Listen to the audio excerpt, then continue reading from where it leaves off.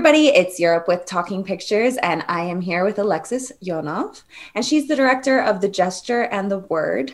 And I just wanted to ask you, I know the film has won multiple awards. What was it like watching the success of the film grow the way it did? When you're making a movie, you're not sure how it's going to actually be liked. I've gotten people saying it's wonderful. I've gotten people saying it's not so great. It has gone farther than I thought it would. Mm-hmm. And it went farther in a way that I didn't expect it to go. So, of course, you want to get Best Picture, you want to get Best Actors, but it's been mainly the way people have reacted to it personally that has really made me feel good about the film itself. Mm-hmm. So it's really the reactions of grown men being like, "You made me cry," and I'm like, "Yes." So that's the goal. I want grown men to cry. No. No, the performances were amazing, and it was an amazing story. I wish that it was longer. I wanted to keep watching it, so I really did enjoy it.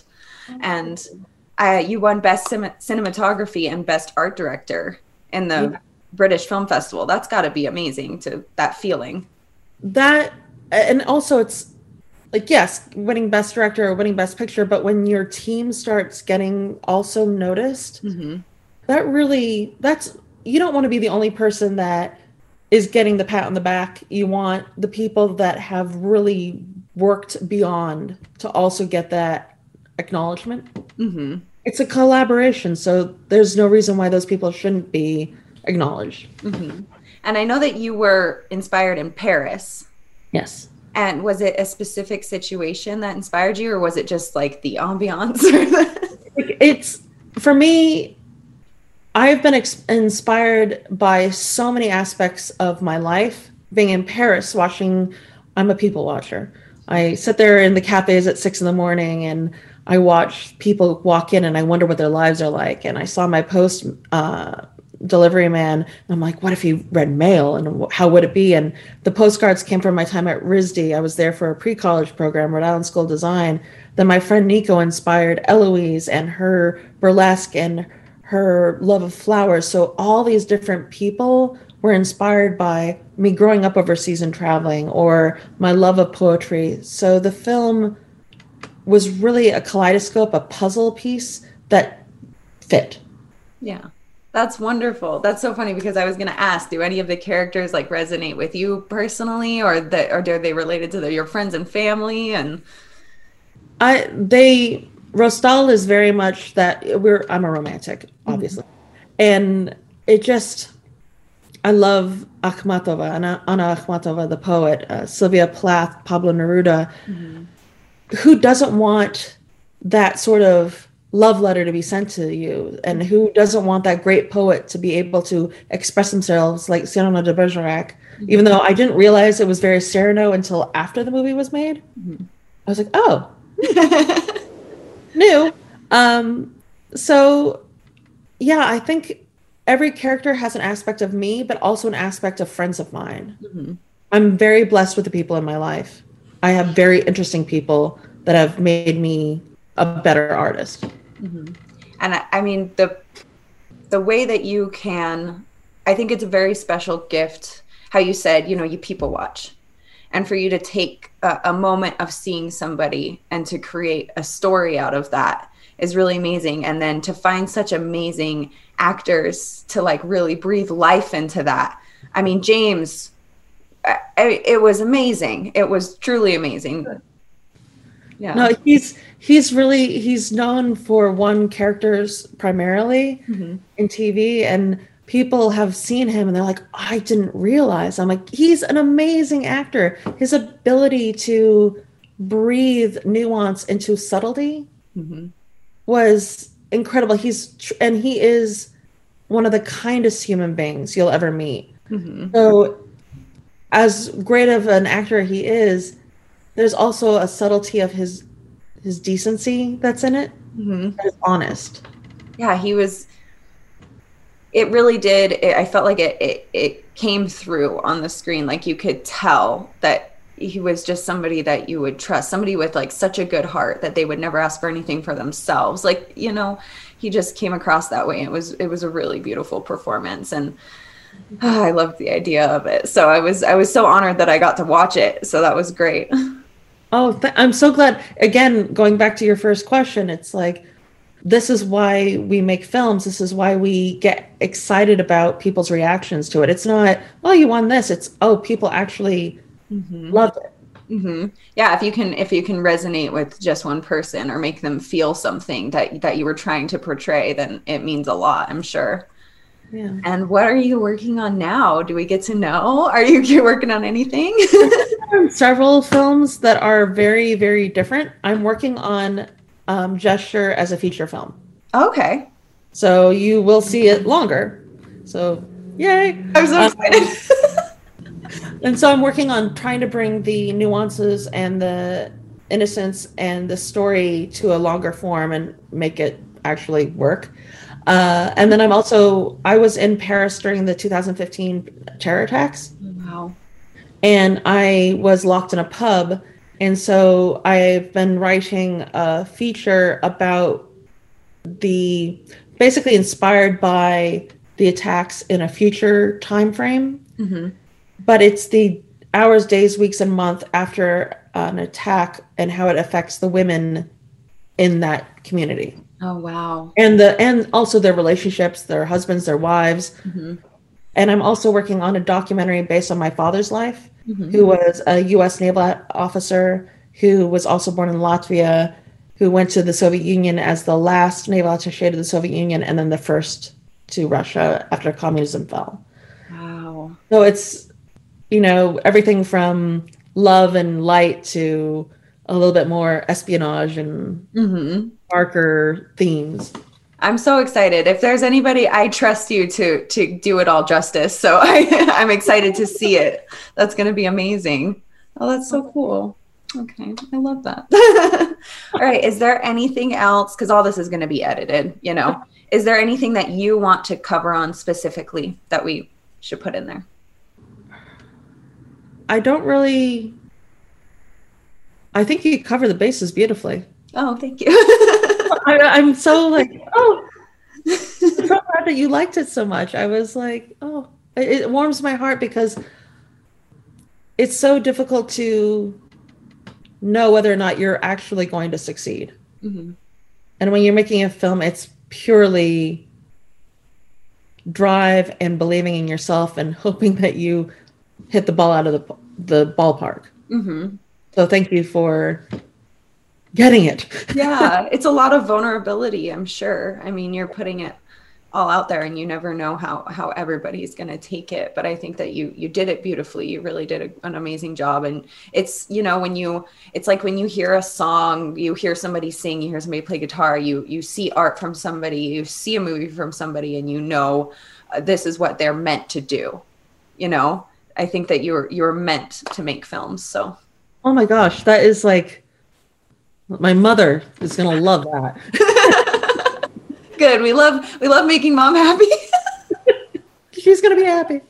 That's so good. I think the last thing is also there's a lot of youth out there that's in a really difficult time with, regardless of what side of the bench you are on the election, it's frightening to see what the future is. And I want to say, like, to these students that are like, do I want to do this? Be it film, be it art, be it whatever.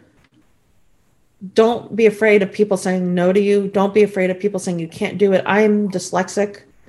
I was told I would never succeed at anything by certain teachers that thought you can't speak correctly, you can't read, you can't write. I now became a writer who's actually quite good at her job. And I want to say to the youth or anyone, no should be should be the fuel to make you go forward and prove them wrong. Yes. That's a very good thing to say. That's a message that I think people will say, like, oh, it's cliche. Don't let the no's get you down. And I think as you get older, you realize all the cliche things that you ever heard are the truest. That's why they're so sad. Hey. That's why people say them. Hey. Maybe someone said that before. Multiple times. Yeah, no. Yeah, that's a great message people need art. 100%. It You can't live without it, you know? It's imagine how bland everything would be and the things that you wouldn't get through, and every type of art has a way of sending a message to somebody that they're not the only ones going through this. and that's what's been going back to the communist regime of the Soviet Union and the great artists that came out of it that pushed and persevered. It was because they knew that art had to survive in order for humanity to survive. It's not enough that we have science and math and medicine. And we've noticed that in the pandemic, people are eating up art. Yes. They're now like, what can I watch on Netflix or Hulu or whatever? What books can I read? And I think also during this pandemic, people are being difficult or hard on themselves for not writing that great American novel. It's okay. It can be done. You have to be kind to yourself during this period in time. And when you let go, you can then create that art because it is important and someone will love it. Someone's going to hate it. I've heard the opposite of what you said about my film, and it's okay. Yeah, because it's not about pleasing everybody. That's not what art is. Art is for you, and then it's also for even that one person that connects to it.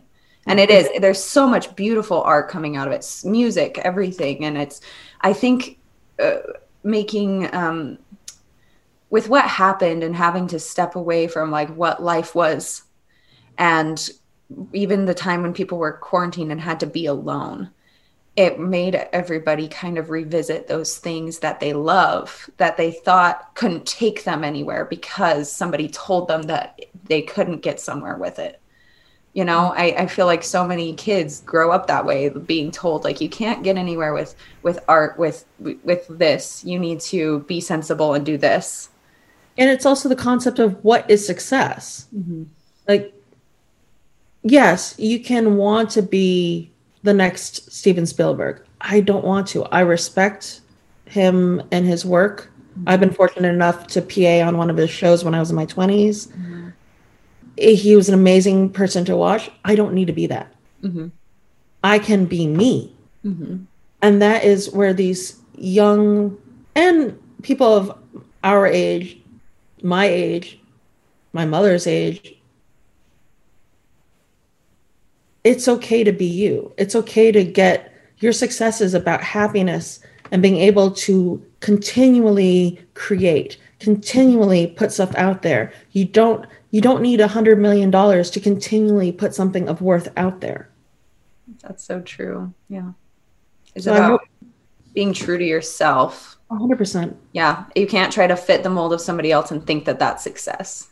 No, success could be, there are people that are successful, more successful than I am, because their happiness has been, they're like, I want for nothing. I work at a restaurant or I work at a store but I provide for my family. My family are happy. My children are educated. They're healthy. They want for nothing because their desires are not so out of this world that they're constantly in need for something that, like, objects don't make you happy. Exactly. Family, love, health, that makes you happy. Yeah. Caring for your soul, the things that set your, that make your soul happy. No, it's, your soul being happy is far better than driving that Bentley down the street. Exactly. Yep. A lot of really miserable people with nice cars. Oh yeah. Yeah. Yep. If you're not happy in here, nothing out here is going to do it for you. And I think that creating, and that's another thing, like creating something so positive, creating something that is full of love, creating something that isn't, like, people are, what's been so special and so wonderful to hear is that this movie is really strictly about love. It's a happy movie. And it's been perfectly, people are like, what are you going to do? It's the pandemic. I'm like, it's perfect. Because people need happiness and love. I like that. I resonated with his loneliness that came from him being scared, not knowing how to take that step, not knowing how to put himself out there. And I loved that. I'm a big believer in words. I think words can do so much. You know, it can really build something up or tear it down. And I loved that his time spent, you know, with beautiful words and writing beautiful things and everything really helped open him up.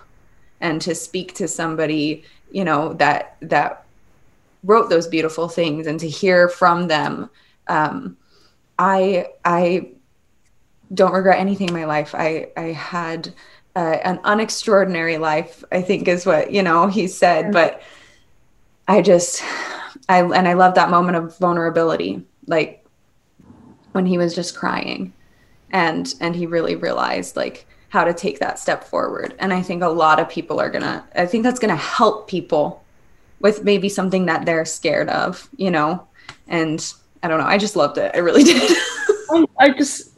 You made my day. I'm so glad. No, and I don't want to keep you from what you need to do next, but please, I look forward to seeing it and reading the blog. And if you have any other questions, and please keep in touch and let me know how you have been one of, if not one of the best interviewers, because it's you put care into your interview. You actually, it didn't feel like, sometimes you're like, did they watch it? Yeah, that happens. Yeah.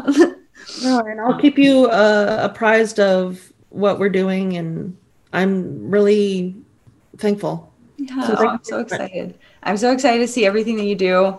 I'm going to watch it, and I'm excited to interview. We're going to interview you again for sure. Oh, thank you. Yeah, no problem. Interview. This celebrity interview is sponsored by... I'm Annette Civarella with Pia Anderson Moss Hoyt, Utah's leading entertainment law firm, serving clients nationwide. We provide solid, attentive representation focusing on minimizing risk, reducing cost, and protecting the reputation and privacy of our clients. Our goal is to provide you with the legal representation you need to make the right decisions and to protect you and your creative works. Call or email me for a free consultation.